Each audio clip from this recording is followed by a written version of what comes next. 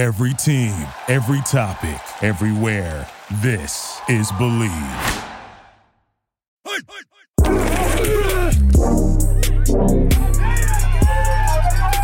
Welcome to Under the Wing Helmet. I'm Kyle Simmons, and I'm joined by former Michigan and NFL offensive lineman Thomas Guynes and the host of the ASAP Elite podcast, Rob Penn. No. This week's episode is sponsored by Jabs Gym. Learn the fundamentals of boxing through high-intensity strength and cardio workouts with locations in Metro Detroit, the Eastern Market, Ferndale, and Birmingham. We would also like to thank Juke. You can purchase their gear at jukefootball.com. Last Saturday, the number 3 Wolverines defeated Maryland 31-24 in College Park. J.J. McCarthy went 12 of 23 for 144 yards and an interception. Blake Corum had 28 carries for 94 yards rushing and 2 touchdowns. Once again, offensive coordinator Sharon Moore filled in for head coach Jim Harbaugh. The win puts the Wolverines at 10-0, 11-0 overall, 8-0 in the Big Ten. So, Thomas, what did you think about the win versus Maryland? First of all, let's remember that was our 1,000th win. Yes, sir. And in the Roman numerals, that 1,000, that block M right there. So let's not forget that. That was a monumental situation, historic situation for the university. Again, that was a great win, and it was a win. It was a game that I think that we needed. We had to play all 4 quarters. We got tested a little bit. Got some guys nicked up. But the one thing that I'm hoping that the guys got from this game, and when I mean the guys, I mean the players and coaching staff included, is the ability to play all 4 quarters when you got a team breathing down your neck and having to either regain a lead and or hold a lead. The game is coming up next week, and I definitely feel that this is going to be a closely contested contest. So with that being said, the guys are going to have to be ready to play all 4 quarters because trust and believe, everybody's picking us to win, and I don't care what the margin is, but these Buckeyes are definitely coming to play. And, you know, what better way to top off their season than to come into our house and disrupt our perfect season so far. So going back and answering your question, the overall status of last week's game, it was a good win. It was a good, solid win for us. The Terrapins definitely came to play, but it was 4 quarters that needed to be done. And I thought it was a really good warm-up for us coming into this upcoming week. Rob, what are your thoughts on this win? It was a hard-fought battle, true. What's going on with our passing game? We don't know. We'll see next week. You know, if it's really a problem or not. You get what I'm saying? At the same time, it was pretty much a replication of last year where styles make fights. I think who was their offensive coordinator? Was our offensive coordinator also? Guynes. Yeah, Guynes. And just like Kevin Glover said, them boys are coming to play. You know what I'm saying? And it looked like it. Baby Tua, he might be a decent NFL quarterback, man. You know, so we played against some athletes that we really haven't seen. If you think about it, we haven't played any NFL caliber quarterbacks. If we have, please, chime in. But I don't think so. I think that was the first NFL quarterback that we played all season. But I also think this as well.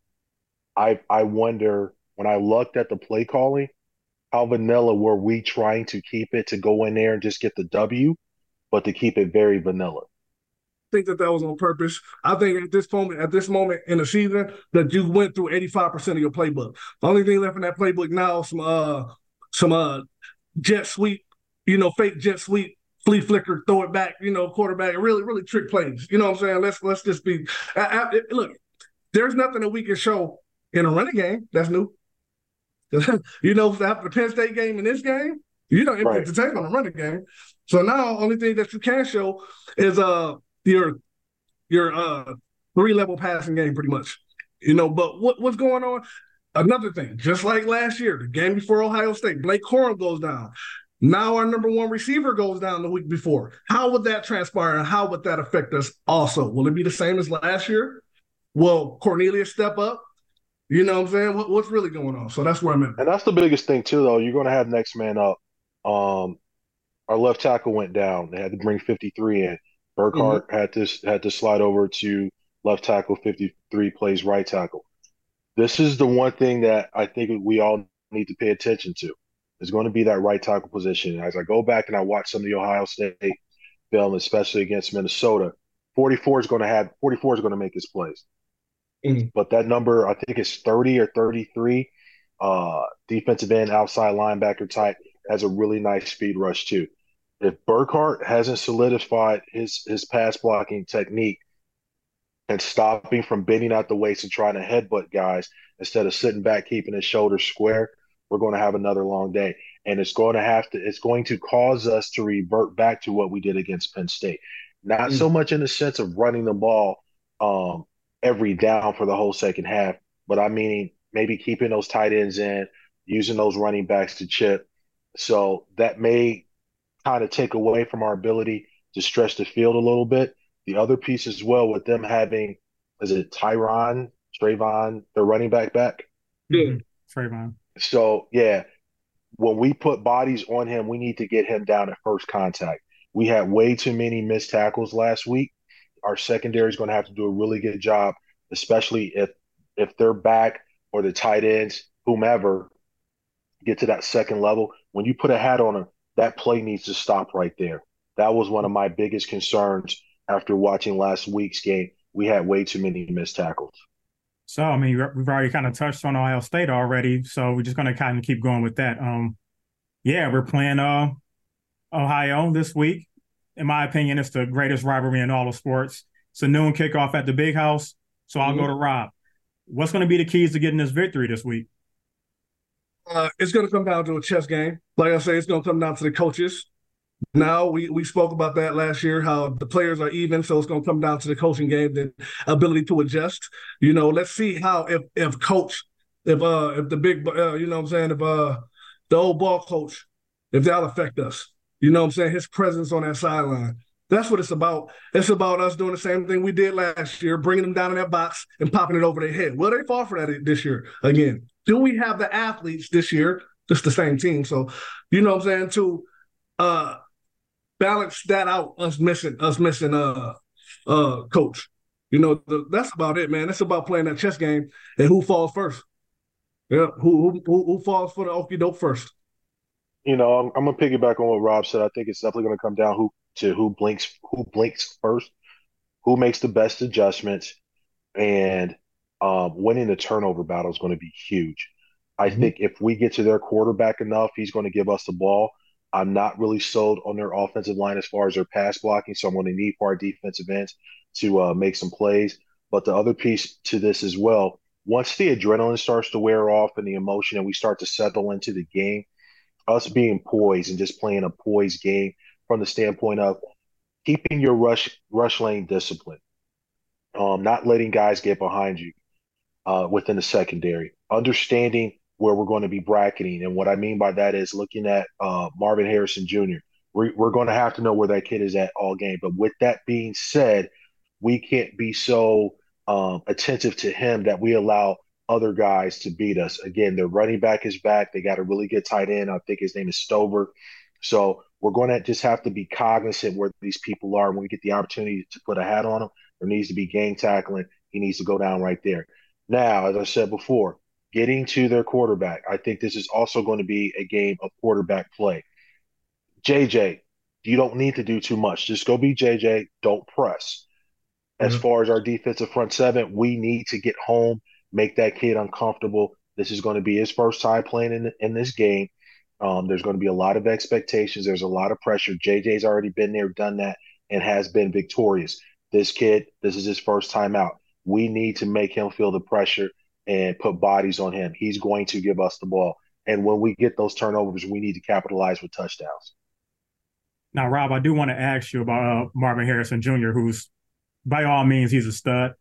And you being a former receiver, what would you do to try to slow this guy down and try to stop him this week? Nothing. All you can do is double him. All you can do is bracket him pretty much. You know, he's going to get his. He's going to have a bunch. He's going to have 10 plus receptions, maybe 12 targets. But at the same time, take away the top. You got to take away the top. You have to let them beat you on hitches and slants. That's the thing. You know what I'm saying? Keep them in front of you. Because if he hits you for 2 or 3 over your head, there's nothing you can do. Plus, he get in that zone. Then, what's his name? The EK, the other receiver? Edward Dawa or something like that? Yeah, him. You let him start getting loose. If we're bracketing him, our top DB, number 2. Sanders still? No. We got Sanders still, and we got Johnson. Will Johnson is our top corner. He's going to be matched up with Harrison.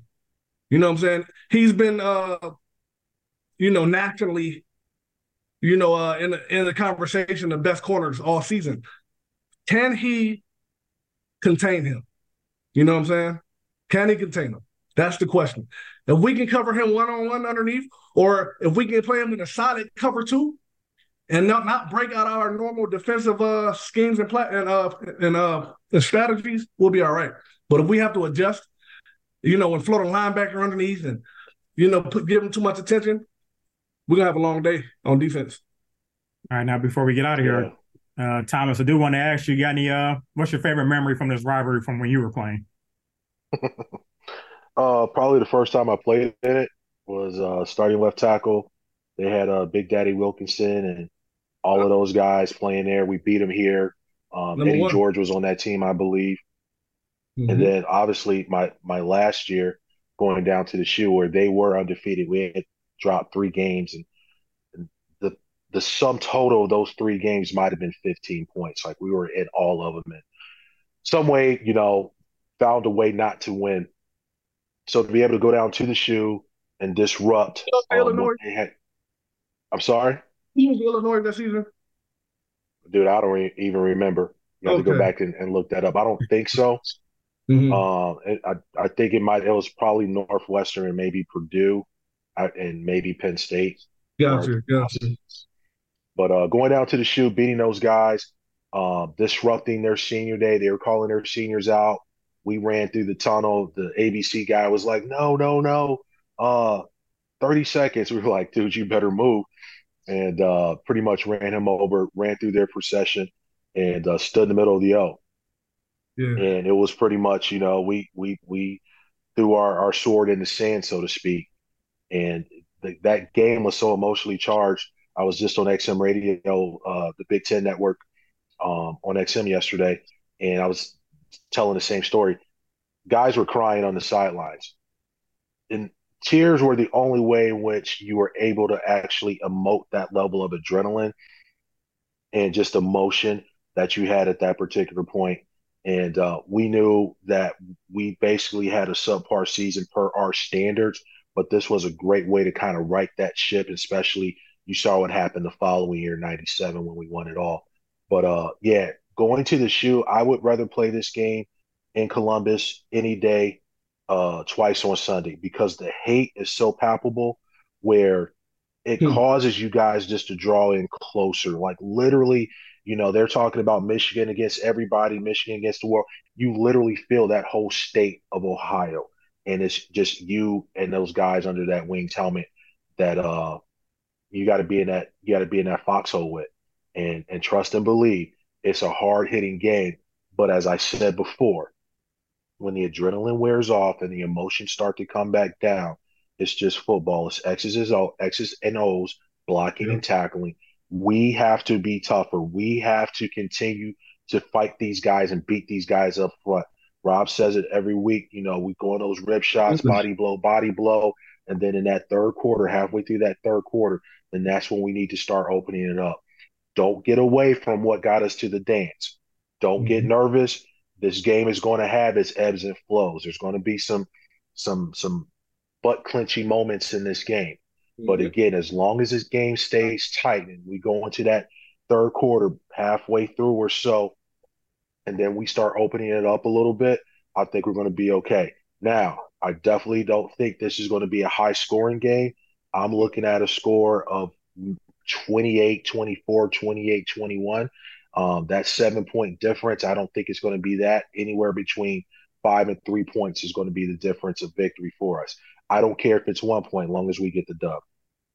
Tenderize those ribs. That's what we're going to do this week. So that's it for this week's episode of Under the Wings Helmet. Thank you to our sponsors, Jabs Gym and Juke. Also, be sure to check out Under the Wing Helmet merchandise at ASAPelite.com. Come back next week where we preview the Big Ten Championship. And be sure to listen to us on Spotify, iHeartRadio, Stitcher, and the Believe Podcast Network. You can also watch us on ASAPelite.com and the ASAP Elite YouTube channel. For Thomas Guynes and Rob Penn, I'm Kyle Simmons. Go Blue. Hell yeah.